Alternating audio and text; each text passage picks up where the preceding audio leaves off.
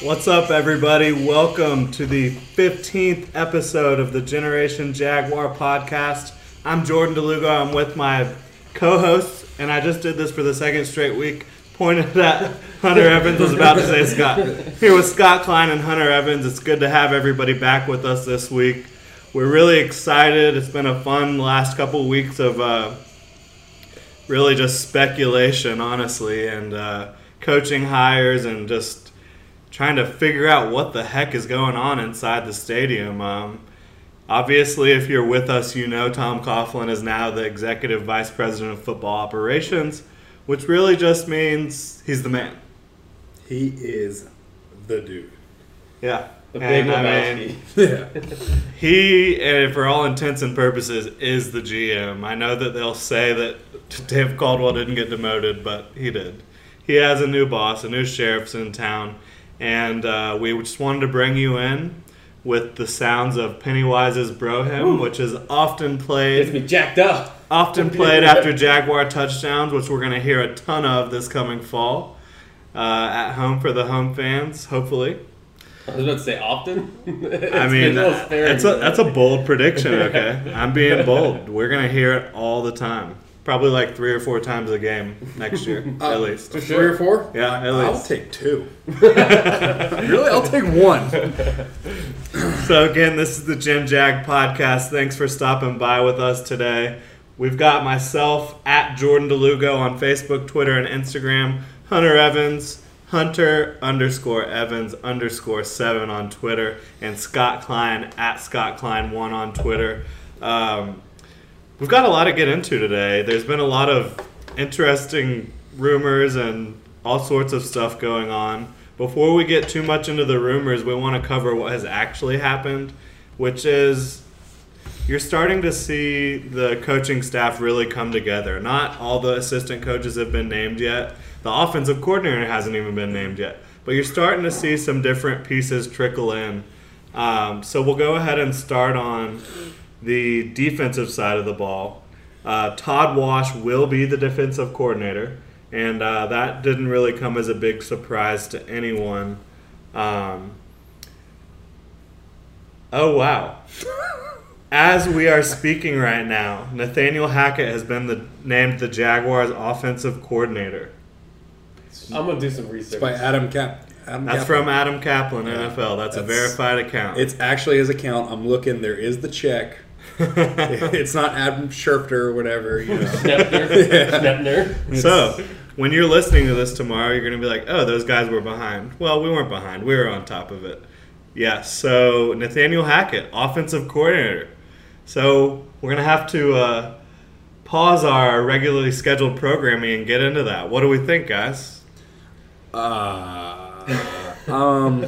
Obviously, it was, for anyone who doesn't know, it was pretty much between Nathaniel Hackett, who was our offensive coordinator in 2016 for half the year, pretty much. He replaced Greg Olson after Greg Olson got fired. It was between him and Chip Kelly is what it seemed like, because the Jaguars did interview Chip Kelly for the offensive coordinator position.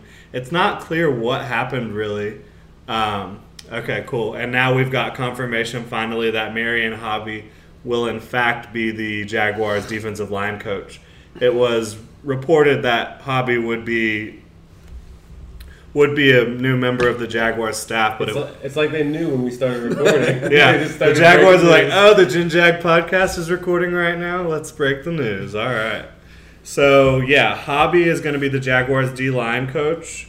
He's a really exciting guy, in my opinion. He's been working as the Clemson co-defensive coordinator and defensive end coach since 2011. He's only had Vic Beasley, Shaq Lawson, Kevin Dodd, all sorts of great players on that D-line, and then all sorts of great players at linebacker and in the secondary too. So he's worked with some of the most talented guys that have come out in the draft lately, and I mean, he's worked with the NFL's leading sack man in 2016. I mean, he's had a lot of success in the past couple of years. Yeah. As far as producing talent, not only getting talent in, which having Dabo Swinney kind of helps and the Well, a lot of the recruiting falls on these guys, and he's one of the more well-respected college coaches, and now the fact that he's back with the Jags in the NFL, that's really exciting. I believe he has so much talent to work with already with Malik Jackson, Senderick Marks, Roy Miller, Dante Fowler, Yannick Ngakoue. There's talent on the defensive line. Now, there might be even a newer, shinier toy to play with once the draft comes along with the first-round pick. It's looking, in my mind's eye, more and more like Jonathan Allen might be that guy.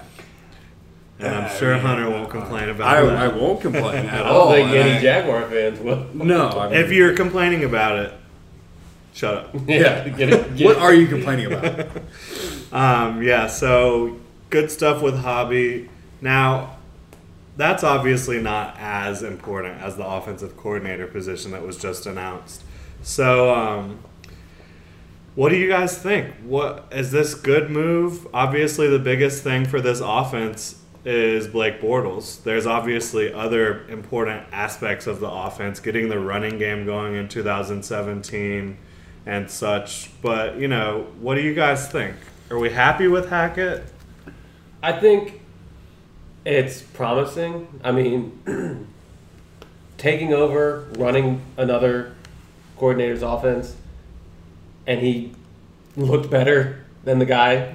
Right. He tweaked it, of course. He made some changes. But there's only so much you can do. Exactly. Especially when you're thrown to the wolves with about a week to prepare, 2 weeks. There's fundamental stuff ingrained that you kind of have to work around. Right. And he made it work.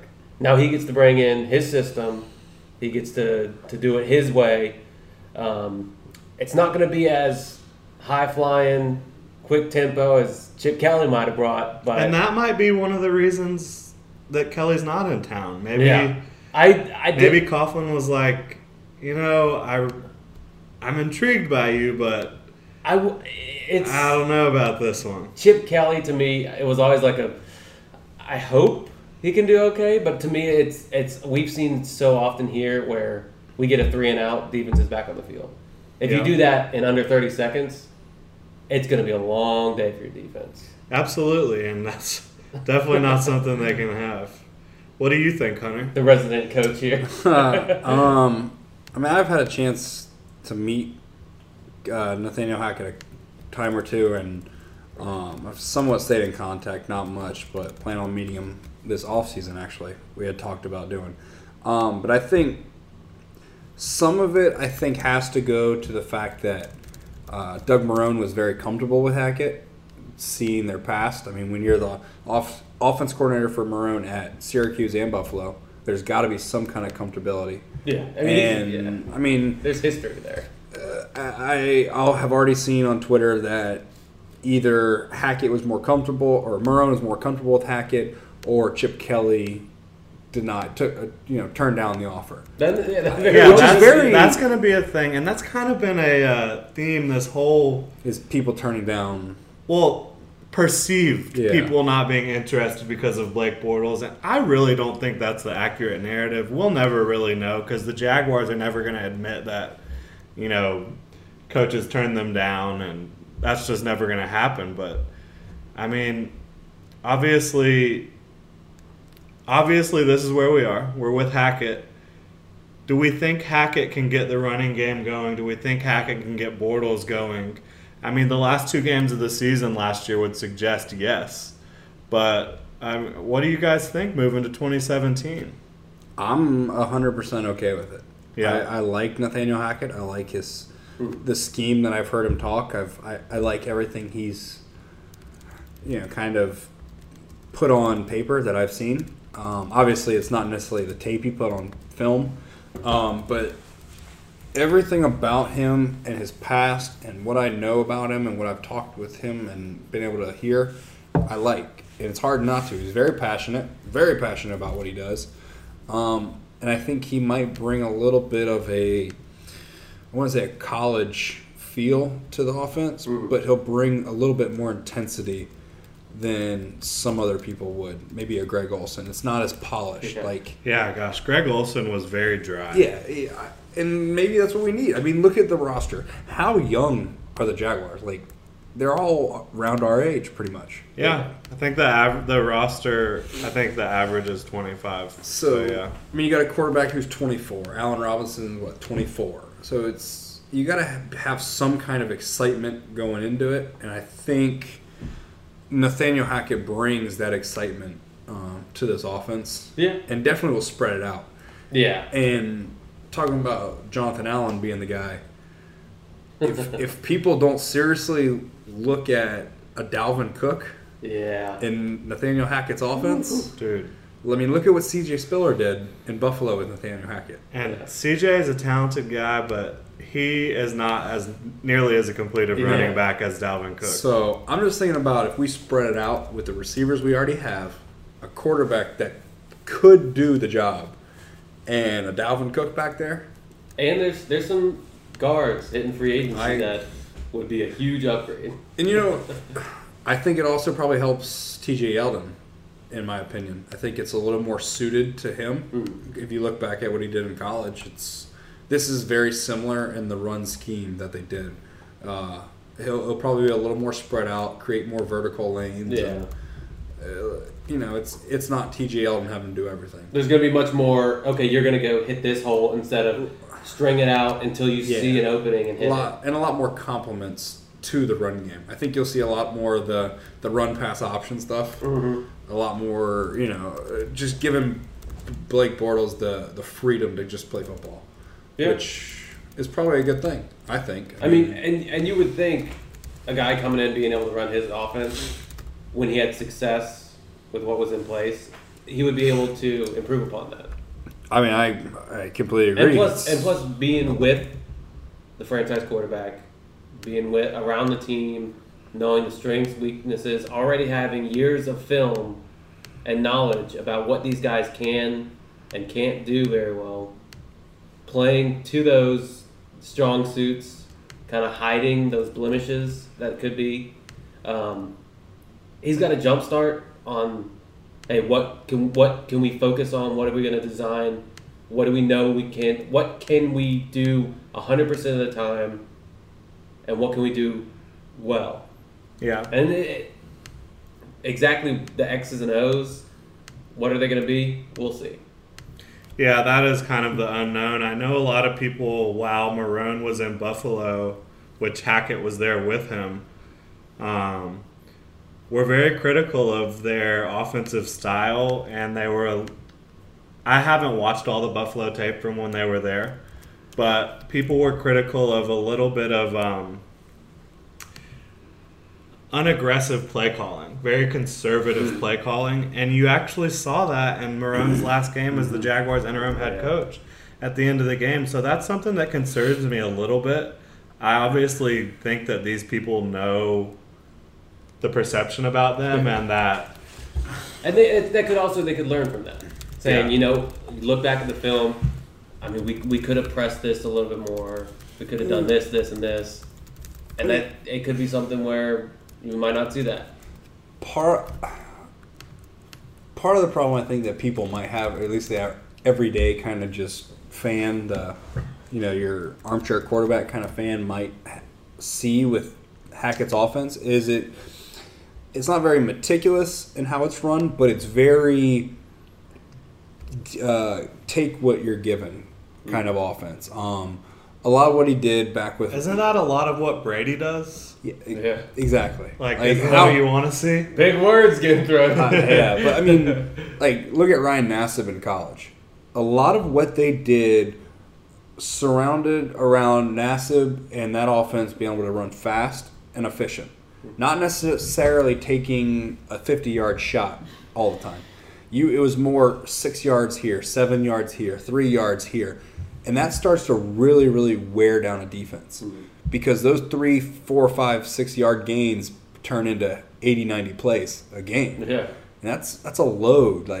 And you're moving the chains. You're moving the chains, you're moving the ball, and if a quarterback can do it efficiently, it's very, very effective. Yeah. I mean, it's his offense, from what I've seen and stuff, is very much predicated on taking what you're given, making smart reads, and being smart with the ball.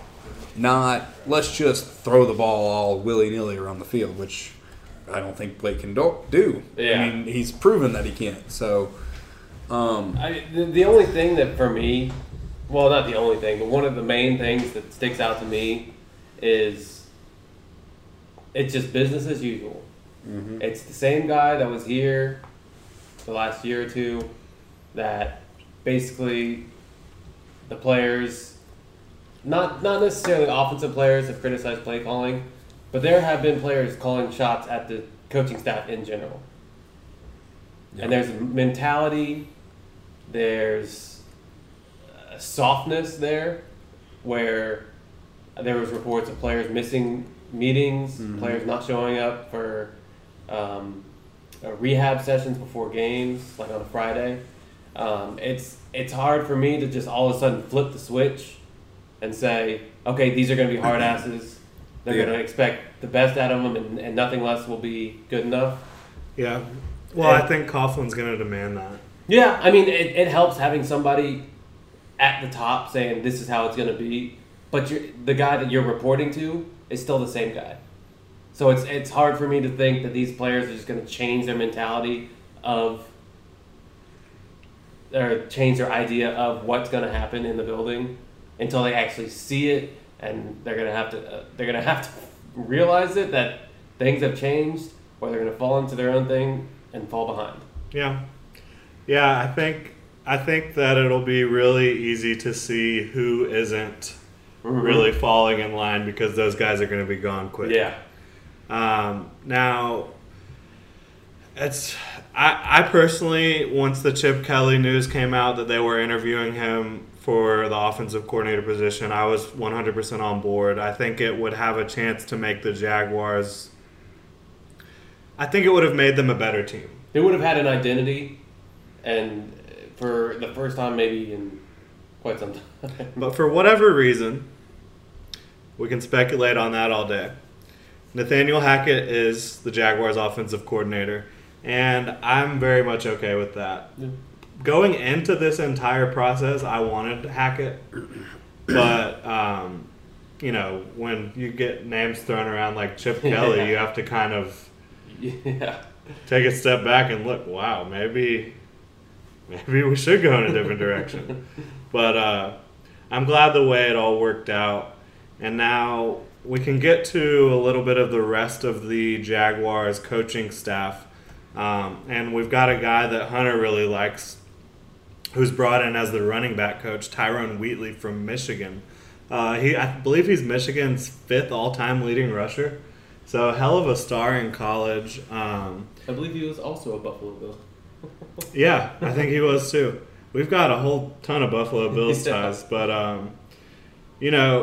what do you know about Tyrone, Hunter, and what do you think about him? I just know a little bit about what he's done, not necessarily as a player, but more of his coaching experience. He did. I mean, there's a lot of familiarity. He did coach at Syracuse and with the Bills, both with Hackett and Marrone. So again, I think he was with him for like 4 or 5 straight seasons. Yeah, he was there. He started at Syracuse with Marrone, and then was there when Marrone left the Bills, and then moved on to Michigan. So obviously, there's definitely a big comfortability about that hire. But I mean, look at the running backs he's coached. He's had some pretty good running backs at Michigan. He's had some pretty good success in the coaching side. But not just that, but his career as a player has to at least come to the forefront a little bit when these players walk into the meeting room. I mean, you're a Big Ten Offensive Player of the Year, and, 3-time first team All Big Ten, and you're an All-American. Yeah. In not just football, but in track. That's in impressive. College. Like, you know what you're doing. Yeah, he's a guy that I think will command their respect and also easily identify with a lot of the younger players, because he's still a young man, and he's still clearly got that. You see some of those coaches with that fire. You know what I mean? I don't know too much about him. I've been reading a little bit. The main thing I keep seeing whenever I see his name, he always says, take the ground that belongs to you. Yeah. He goes, when you run a play, that play is going in one direction. That's your ground. You take it. I like that. You take what's yours. I like that a Don't lot. have a mean streak. Yeah. We'll see what he ends up doing with these running backs, and I have a strong feeling there will be another running back for him to use in his arsenal next season. Now, the offensive line coach has also been announced, which is Pat Flaherty. He has spent the last 12 seasons as a coach as strictly an offensive line coach. It's not often that you see that. You'll see a guy go from offensive line coach to maybe get an offensive coordinator job and then go back to offensive line or go to some other capacity. But he has been the offensive line coach in the NFL every year since 2004. He's got to love what he does. And 12 of them were with the New York Giants. So, it's that's a guy that's got to have a ton of respect around the league. And he's a guy that's seen it all. He's dealt with some really talented teams in New York. He's dealt with some not so talented teams, some really talented offensive lines, not so talented offensive lines. And he's done some good things with those O-lines. So then moving over to the tight end coach, it was reported that Ron Middleton would be staying on. Nothing has really come on from that, but Ron Middleton was supposed to be a holdover from the previous regime at tight end coach, and we'll see what ends up happening with that. Nothing's really been announced yet. He did a good job developing, in my opinion, Ben Koyak and Neil Sterling, who were both pretty unheralded coming out of college. And then on the D-line coach, we already talked about that, Marion Hobby. Wide receiver coach, unnamed. Quarterback coach, unnamed. That presumably would have been Hackett if Chip Kelly got the job, but unnamed so far. Now, on the defensive side, again, the DB coach is Perry Fuel. He's a guy who's been an interim head coach before. He's held all sorts of positions in the NFL, and he's super well respected. And he has those ties going back to Coughlin, too. And I believe he was actually the Buffalo Bills interim head coach when he was the interim head coach in the NFL. So, again, going back to the Bills. And then Mike Nolan, who that would probably be the biggest name, at least, For sure. that could potentially be hired. He was interviewed or is being interviewed for the linebackers coach position. And if you don't remember Mike Nolan, he was the coach of the 49ers for a while. He's been a defensive coordinator in the NFL at many places. I think he's been the D coordinator for 7 different teams. And he brings a lot of knowledge, a lot of respect. And I think that would be a great hire if they're able to land him. He spent 2016 as an analyst for NFL Network. And he surprisingly did well with that. When I saw that he was going to be an analyst for NFL Network, he's kind of a dry guy, it seems like, usually. But worked out. He did well. And also, since we spoke last week with everybody here on the podcast, Joe DeCamillis was named the special teams coordinator. And that, in my opinion, is by far the best hire of a coordinator that the Jaguars have made in a while. Yeah. Joe DeCamillis commands respect as a special teams coordinator. He's been the Jaguars special teams coordinator. He was most recently in Denver, where Denver's special teams units were among the tops in the leagues every year he was there. And I think he's a guy that, for Jaguars special teams that has not been impressive as of late, could really get them into shape, hopefully pretty quickly. Yeah. When he's a special teams coordinator with a recognizable name, you know he's doing well. That's right. He's Hayes Carline called him a home run. Right. Doug Marrone said he's one of the most respected names in the NFL coaching community. Adam Podlesh, former Jaguars player, actually talked about him a little bit. Kind of went into detail about what to expect from him. He said he's directionally oriented, basically being very precise, cutting the field in half, forcing the returner to have to work through that. knowing where the ball is going to be coming from, getting coverage down there. Yeah, your coverage knows where the ball's supposed to be, and that's where they're getting to. Yeah. And the punter just has to execute, and there's no reason to think that Nortman shouldn't be able to do that. Yeah, I mean, he's been the MVP.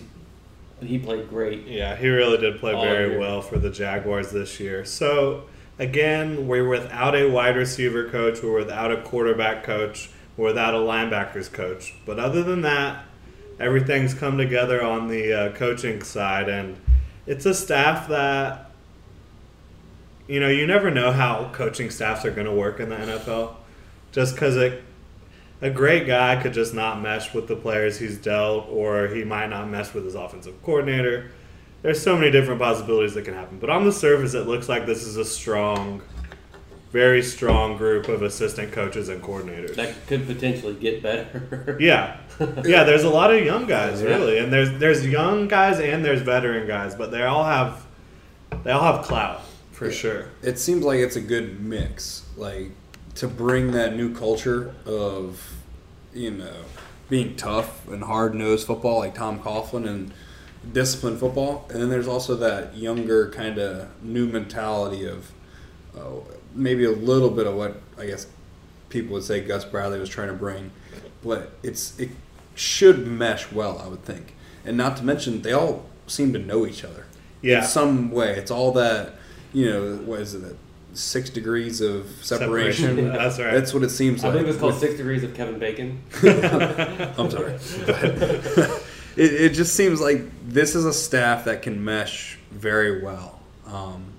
And again, we'll see what happens. At the end of the day, I think it's all on the players. It's going to be a new vibe in the locker room. Yeah, it really will. And it will be interesting to see what happens.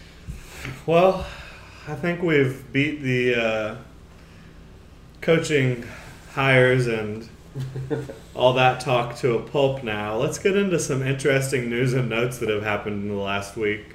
Very cool honor for Jalen Ramsey and Unique Ngakoue. They were both named to the Pro Football Focus All-Rookie team. You can say what you want about Pro Football Focus, but it's nice to see these guys being recognized. Ramsey was clearly the best rookie cornerback in football, and I think he was the best cornerback. Period over the last 4 weeks, he was easily the best cornerback in football. It was unreal. 2 interceptions, a pick six. I think he was allowing like 30 or 40% completions. Terrible quarterback rating. His stats for the year was I think a 60 or 68 something. quarterback rating. That is with nasty. like 600 to 700 yards against him and like 4 touchdowns or something crazy. I mean, for a rookie, that's ridiculous. It's remarkable. Yeah. And it's Pro Football Focus, but and he felt like he was being caged, fully utilized. Yeah, but I mean, God, we'll see what happens. unleash the beast. about time Jacksonville gets some kind of recognition. Yeah. And then Unique Ngakoue made it too. Ngakoue, you just gotta love the kid as a Jaguar fan, as a football fan in general. Coming out of Maryland, he led the college football in sacks his final season in college, but everyone gave him that, he can't play run defense. Well, in college he didn't really play run defense very well at all. That was right. But he developed and he busted his ass, and he documented that very well himself via social media. He's got a chip on his shoulder, and he went out and got 8 sacks as a rookie and set the Jaguars rookie record for sacks. Those are 2 guys you got to be really excited about moving forward. They're building blocks. Those are, 2 legit building positions. blocks. And at a couple of the most important positions. Now, because you're affecting the quarterback and you're preventing the wide receiver from catching the ball from the quarterback. That's right.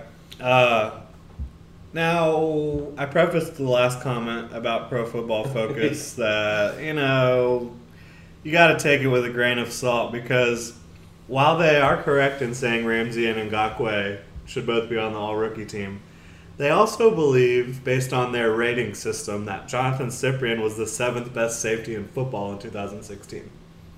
7th best safety on a team with less than 5 wins. Yeah, that might be more accurate in reality. 7th best in the AFC South. I mean, 7th best Jaguars safety. I mean, not a lot of people watch the Jaguars, I'm sure. Yeah. But I'm sure someone at PFF now watched them at some point. I'm not going to give maybe the 7th best. That's a little ridiculous to me. But he was better. I'm just thinking, I mean, Earl Thomas right off the bat. I mean, you can go down the list. Earl Thomas, Cam Chancellor, Teron Matthew. Like, you could do this easily. A good amount of names that would go ahead of him. Yeah. But, if you watch throughout the year and you watch the tape, it was a lot better. It was. How many times this year? I mean, I think a lot of people fell into that hole. They were pigeonholed into saying Cyprian's fault. This was your fault, Cyprian. And there weren't a lot of times I felt this year that Cyprian really blew the play. If I'm a quarterback, I look and say, who's number 37 covering? That's what I'm going to. Yeah, I agree with that. I mean, I would agree too especially in our on the secondary Jaguars defense. Yeah. But I think he played the role he was given very well this year.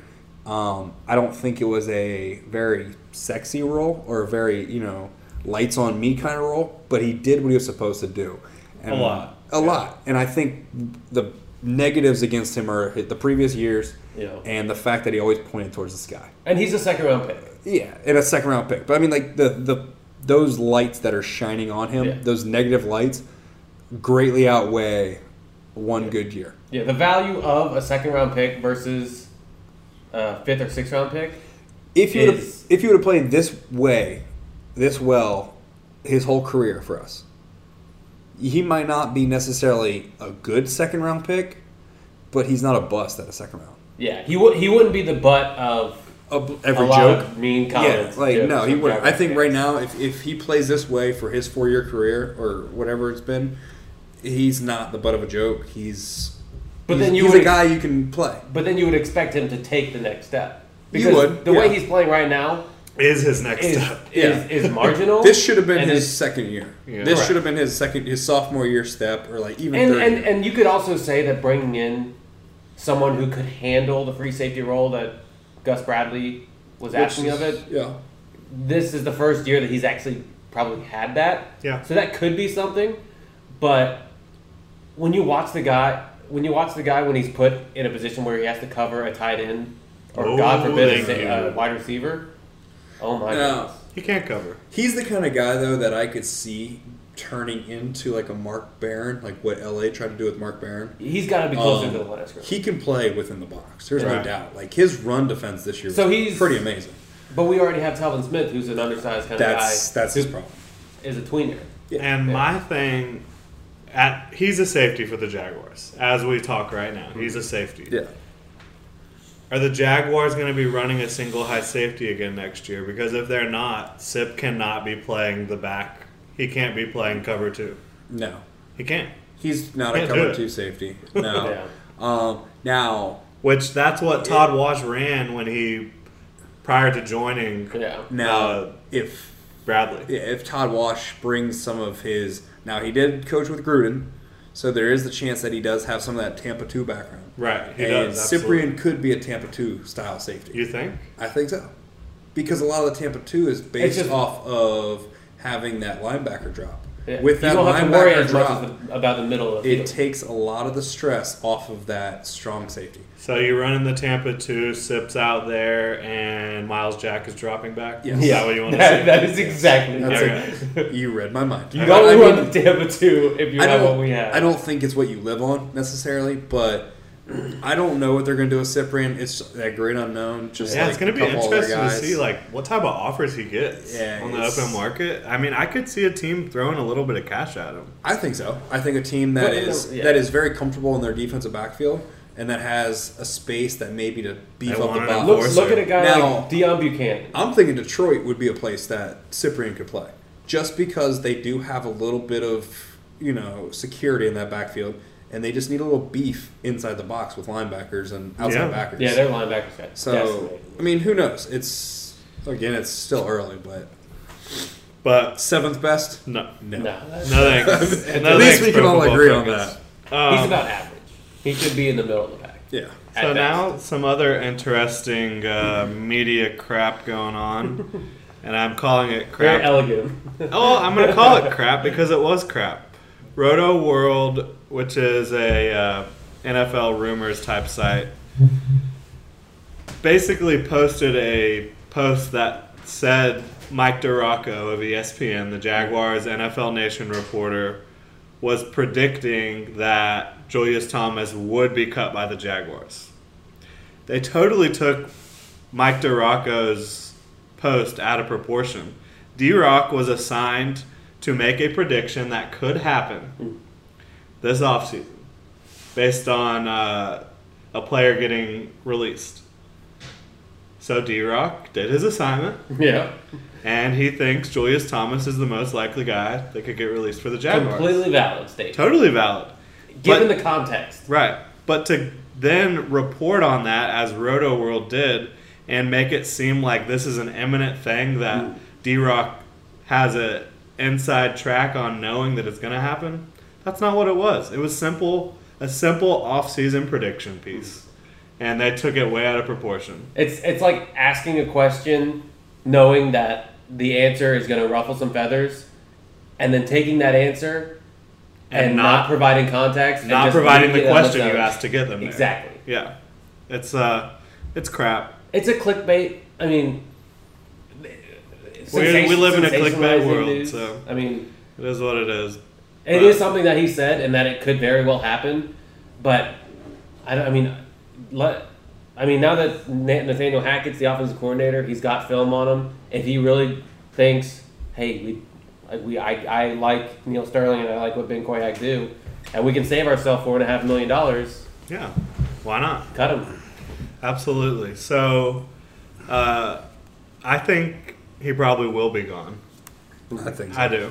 But that remains to be seen. I mean, the guy, if you run him in the right system, he can be just such a stud. But Yeah, he's not versatile in any way. He can do one thing really well.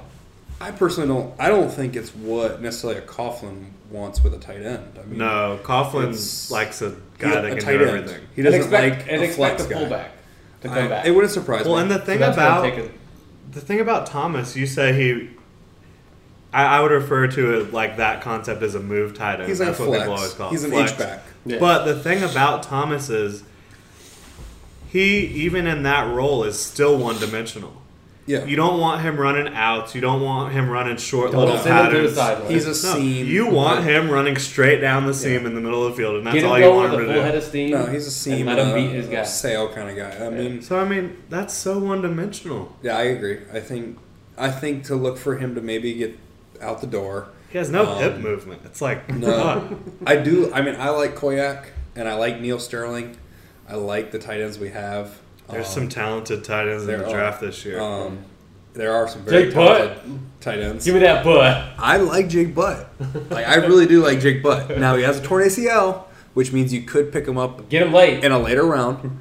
But also, again, you got to look at the move to maybe a possible fullback or at least a more versatile tight end who could be used as a fullback. Yeah. Which I think Koyak could line up as a fullback. I think so in too. situations. He's You don't want him to very- be a full-time fullback. No, I think he's a very big guy, and I think when that fullback position, you look for more of a squatty guy Guy that gonna can get up under the pads. get and up block. under the pads, get through holes, and really try to lead somebody. Yeah. Koyak's what, 6'5", 6'6"? Yeah, he's big. So, I mean, we'll see. Again, it's that great unknown with Julius Thomas, but it would be nice to save that money. Yeah, Pick up somebody else. Because the Jaguars don't have We got any $39 million. Why do we need 4.5? Hey, $39 million before in our opinions, expected releases of Devon House and It Julius Thomas. will be above 40 Yeah. by the time free agency comes. It's going to be close to 50, I think, by the time free Yeah. agency comes. Unless they give Amukamara some money. I mean, if they gave Amukamara and Cyprian some money, then Man, I would be surprised. I wouldn't be surprised. I think about Prince. Amukamara should get some. Me too. Amukamara made it Somebody's very going to steady. give him money. Why not it be us? I mean, but look what he did. He gave really Ramsey somewhat of freedom to play one half of the field. He also gave the wide receiver some freedom too. I mean, I thought Amukamara He played against some really good receivers this year, and I thought he did well. I mean, look at the passing numbers. Look at the numbers. I know a lot of people will point to some of the obvious plays that he missed, but That's going to happen in every secondary every year. Yeah. It is. Now, Luke Jokel, according to John Clayton of ESPN. Now, this is a hot take, for real. Oh, my goodness. He is the number 35, I believe, free agent heading into 2017. And that is just shocking to me. I mean, the guys that are surrounding him, there's guys like... Just under him is Eddie Lacy. Yeah, so John Clayton thinks Luke Jokel is a more valuable free agent than Eddie Lacy. Who? Name the 5 guys behind him. If you have it up, I mean... I lost Eddie Lacy is literally the because spot below him. Of the controversial things that we have talked about on the show, I tend to agree with this take. And I know people are going to probably give me all sorts of crap. He's listed as guard. How many games did he see him play guard? Greatly like him as a guard. Listen to this, Hunter. We've got what you wanted. Take it in context. Luke Jokel's the number 36 ranked free agent, according to John Clayton. Going into this year. Going into 2017 offseason. Okay. The 5 people behind him. Whew. Eddie Lacy. Right behind him? 37. Okay. Zach Brown, 38. I believe he led the league in tackles this year, or he was really close to leading it. Kenny Stills. I could see Jokel being ranked higher than Stills. Stills is a exciting player, but he's like not, a number 3. He's not. Yeah, exactly. Lawrence Timmons. He's getting up there. He's 30 years old, but that dude balls. He's an amazing linebacker. Watch him in the last couple games. I agree. He's one of the better linebackers that Pittsburgh has had in their completely history. agree. Yeah. I don't agree or disagree with you. Kevin Minter, that's another really good linebacker. Those are the 5 guys behind him. And just for a little bit more context, let's look at who's right in front of him. That might help a little bit. Sylvester Williams, defensive tackle, Denver. Filled in for Malik. Right, I believe. and he did really well this year. Latavius Murray, beast running back. Yes. TJ McDonald, beast safety. Yes. Strong safety that has range, you know what I mean? Barry Church, very good safety. Yeah. The next Dallas offensive lineman, Riley Reef. Yeah, Riley Reef is only 5 spots in front of Luke Jokel. Yeah. I mean, okay, the number 36 might be a little bit Crazy. Obviously, what Clayton's looking at is potential. It has to be potential, and it has to be also coinciding with the fact that the NFL offensive lineman position, outside of maybe left tackle, is very weak. It's very poor. It is. It is bad. Guard play, really offensive line play in the NFL has been atrocious. Yeah. If you put on film from 95 or 90, or just go the same year, 96 and 2016, it's night and day. Well, yeah, I mean, in 1996, you had probably 10 Hall of Fame left tackles and right tackles. Because look at the in play NFL. style. But I don't think it's a play style. I think it has. When you have to block for a second and a half, and you get drafted in the first round because of that. I mean, yes, but it's not necessarily play as much, I think, as it is the times of the softness of the game. It is soft. And I've heard soft, so soft. Look, in '96, you can listen to Baselli talk. They were in pads 4 to 5 times a week. They're in pads never. They wear little soft shoulder pads. Well, yeah, and you can't really practice your technique unless you're actually out there practicing blocking a guy that's about to nail your quarterback. Yeah, well, you have to. I've heard Tony Baselli talking about a lot about this, which he says some out there stuff, but he's. When Tony talks about O-line, when he talks about what he's talking about. Well, he's Jeff passionate Loggeman about goes up against him a lot. Yeah, they said that they spend so much time talking about scheme. Talking about where you're supposed to be, talking about who you're blocking. They don't talk about fundamentals. Yeah, it's about all. This is what you need to be doing. You need to set here. You need to squat. You need to. Well, and I do have a little bit of familiarity with it, just because I do. Yeah, you know more than we I do. do coach, and I do go to these clinics, and it is when you go to clinics nowadays, people don't want to go talk about technique because you only have so much time to Yeah, and it's boring, I guess, to some people. People want to talk about X's and O's. Yeah. They want to talk about what's the great new play, what's the new gadget, how can I put a wrinkle in to make it look sexy. People don't want to talk about the simple fundamentals of feet and hand placement. Yeah, they might practice it a little bit. I mean, everybody does the drills. But at the end of the day, the fundamentals that go into practice in the NFL are not what they used to be. And it's the same thing at every level. So I think that has a lot to do with it. And I think people nowadays with, like, Jokel are so focused on how damn athletic people are. Like, everybody's like, oh, he runs a 4.3 40. That doesn't matter. Yeah. Like, at the end of the day, it doesn't. But that's one of the reasons Luke Jokel was drafted so highly, because of his athleticism. He's, 6'6", and he's tall and lanky, and he runs pretty well. He's quick, got nice feet. But that doesn't necessarily make you a good offensive lineman. Yeah. Would you have thought Leon Searcy was going to be a good offensive lineman? Like, he's just a big dude. So it's... That dude was a beast. He was a beast. But dude, you got Tony Baselli and Leon Searcy bookended. It's the changing of the guard, I think, and the way we look at football. But, I mean... Everyone's trying to find Teron Armstead. Yeah. That big guy who can just blaze. Mm-hmm. On the field. On the field. Not on the field. Yeah. If you want that. I stopped myself. Yeah, if you but they want guys who can run, they can be athletic, they can play good. They play good shorts football. As in they look good in the gym. Everybody wants the gym football player. Everybody wants the guy who can lift a million pounds, who can run really fast. What's the guy? I can't think of his name right now from the Packers that got drafted.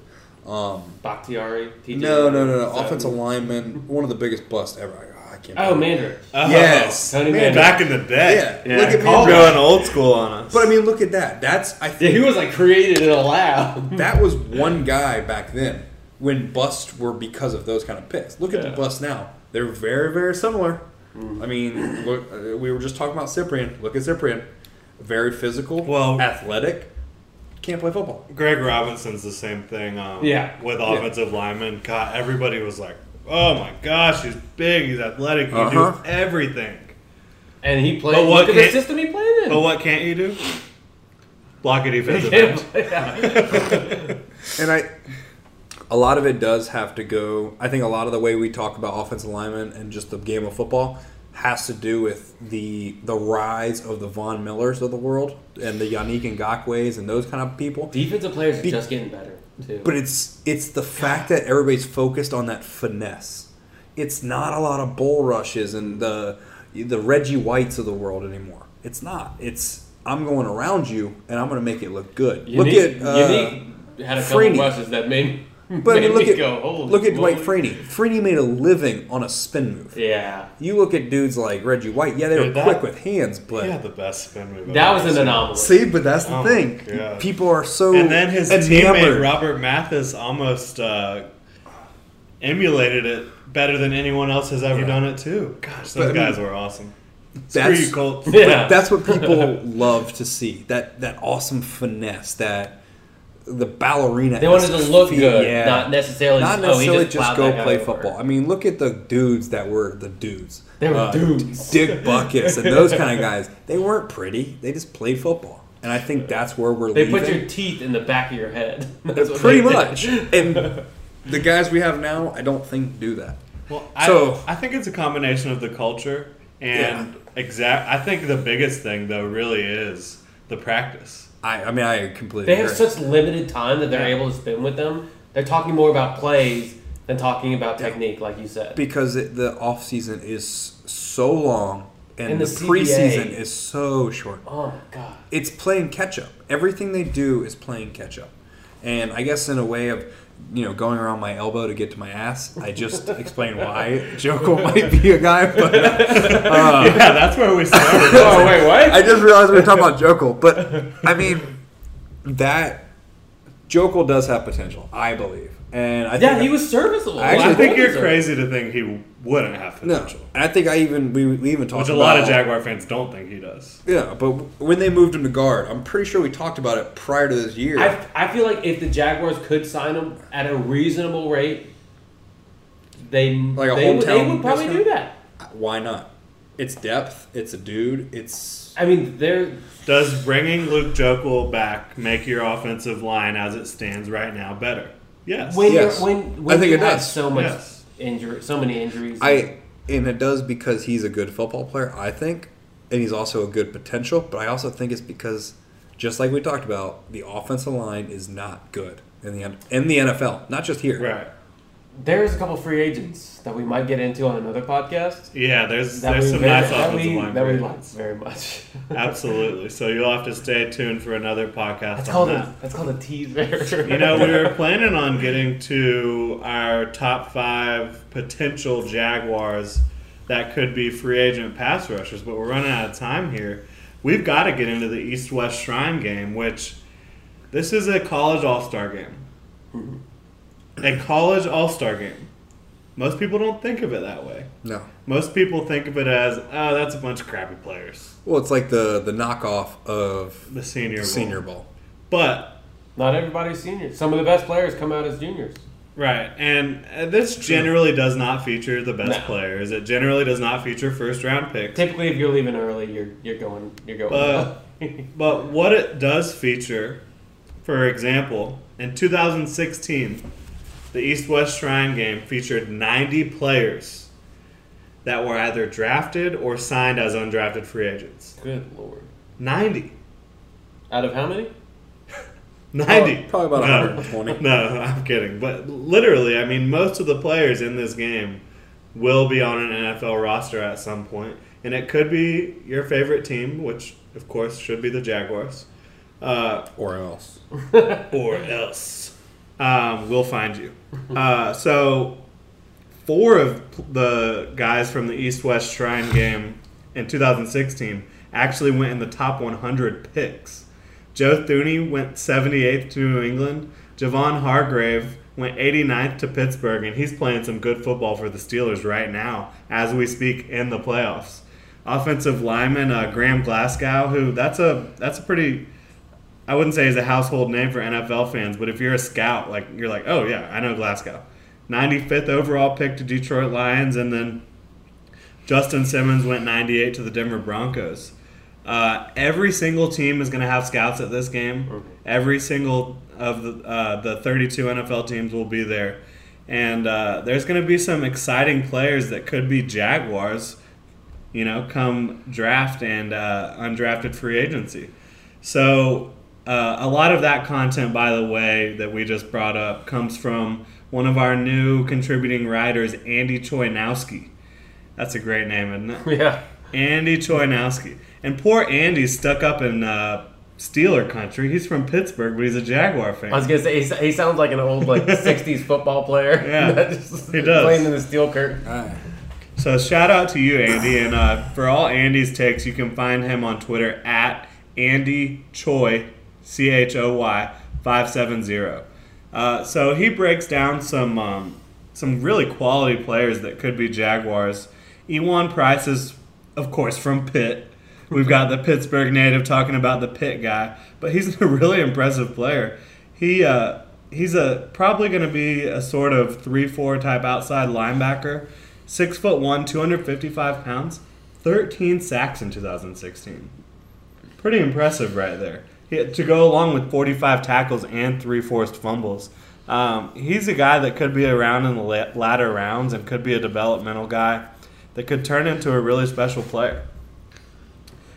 Jimmy Gilbert, linebacker, he's an undersized linebacker, and he's probably also a 3-4 pass rusher type guy, but you never know what could work out in the NFL as the 3-4 and 4-3.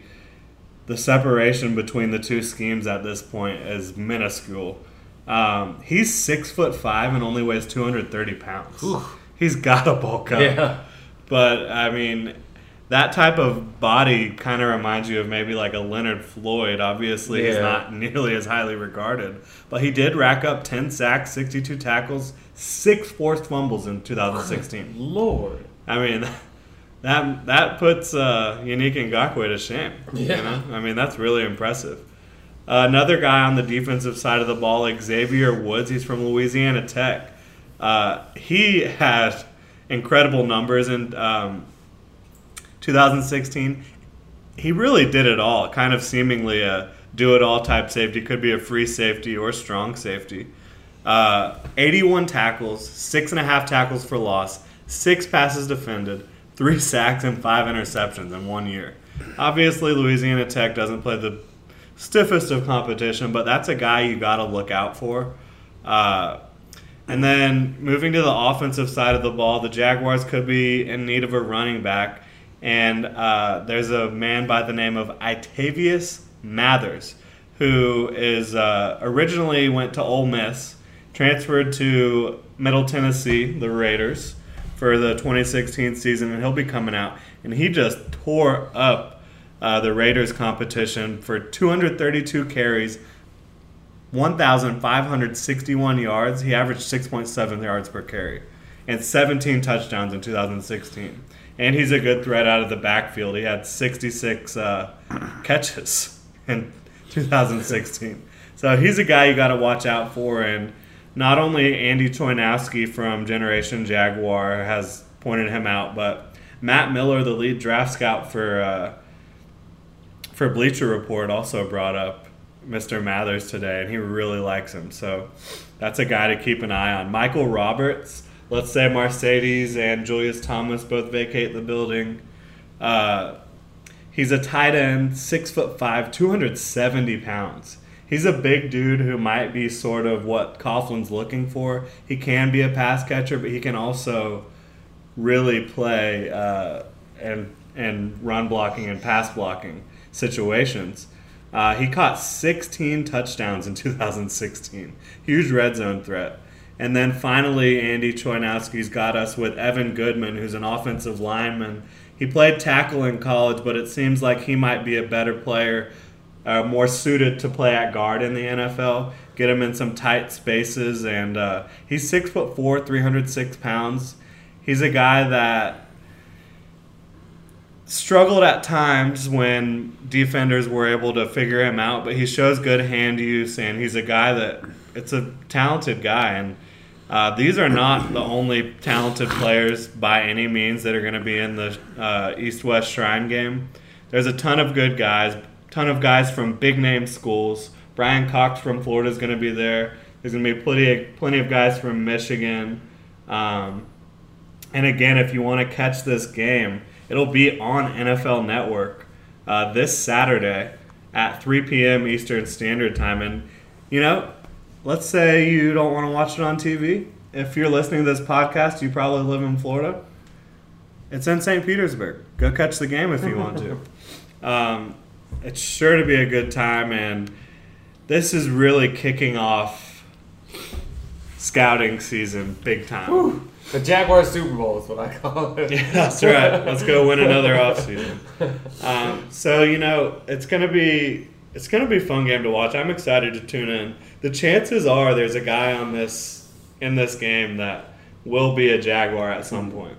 So, good to upgrade your knowledge of football and learn a little bit about some guys that aren't necessarily going to be first round, second round draft picks. There's definitely going to be some key players, key contributors coming from this group of there's no question. And then after that, we just keep moving along. The Senior Bowl's coming up. That's the really meaty one. That's where it gets exciting. There's first round picks playing in that game. But, you know, the East-West Shrine game is a hell of a thing that's put on every year, and it's something you really should tune into. And that's about all the time we're gonna have today, as Scott's rummaging through his beers to throw them away over here. No, but we appreciate you stopping by today, listening to us. Again, this is the Generation Jaguar podcast. I'm Jordan DeLugo. You can find me at Jordan DeLugo. That's DELUGO, and I spelled Jordan the correct way. If you don't know that, sorry, not going to tell you. And then we've got Scott Klein, who's on Twitter at ScottKlein1, and Hunter Evans at Hunter_Evans_7. Make sure to check out the Gen Jag website. We've got all the latest news and analysis, all the updates, and make sure to follow Generation Jaguar on Twitter at Generation Jag, on Facebook at Generation Jaguar, and on Instagram at Generation Jaguar. Thanks, everybody. Have a BetMGM has an unreal deal for sports fans in Virginia. Turn $5 into $150 instantly when you place your first wager at BetMGM. Simply download the BetMGM app and sign up using code Champion150. Then, place a $5 wager on any sport. You'll receive $150 in bonus bets, regardless of your wager's outcome. And if you think the fun stops there, the king of sportsbooks has plenty of surprises in store. Check out daily promotions, same-game parlays, live bets, and so much more. Download the app in Virginia today and get $150 in bonus bets instantly from your first wager. Only at BetMGM. BetMGM and GameSense remind you to play responsibly. See BetMGM.com for terms. 21 plus only. Virginia only. New customer offer. Subject to eligibility requirements. Rewards are non-withdrawable bonus bets that expire in 7 days. Please gamble responsibly. Gambling problem? Call 1-800-GAMBLER. Promotional offer not available in Washington, D.C.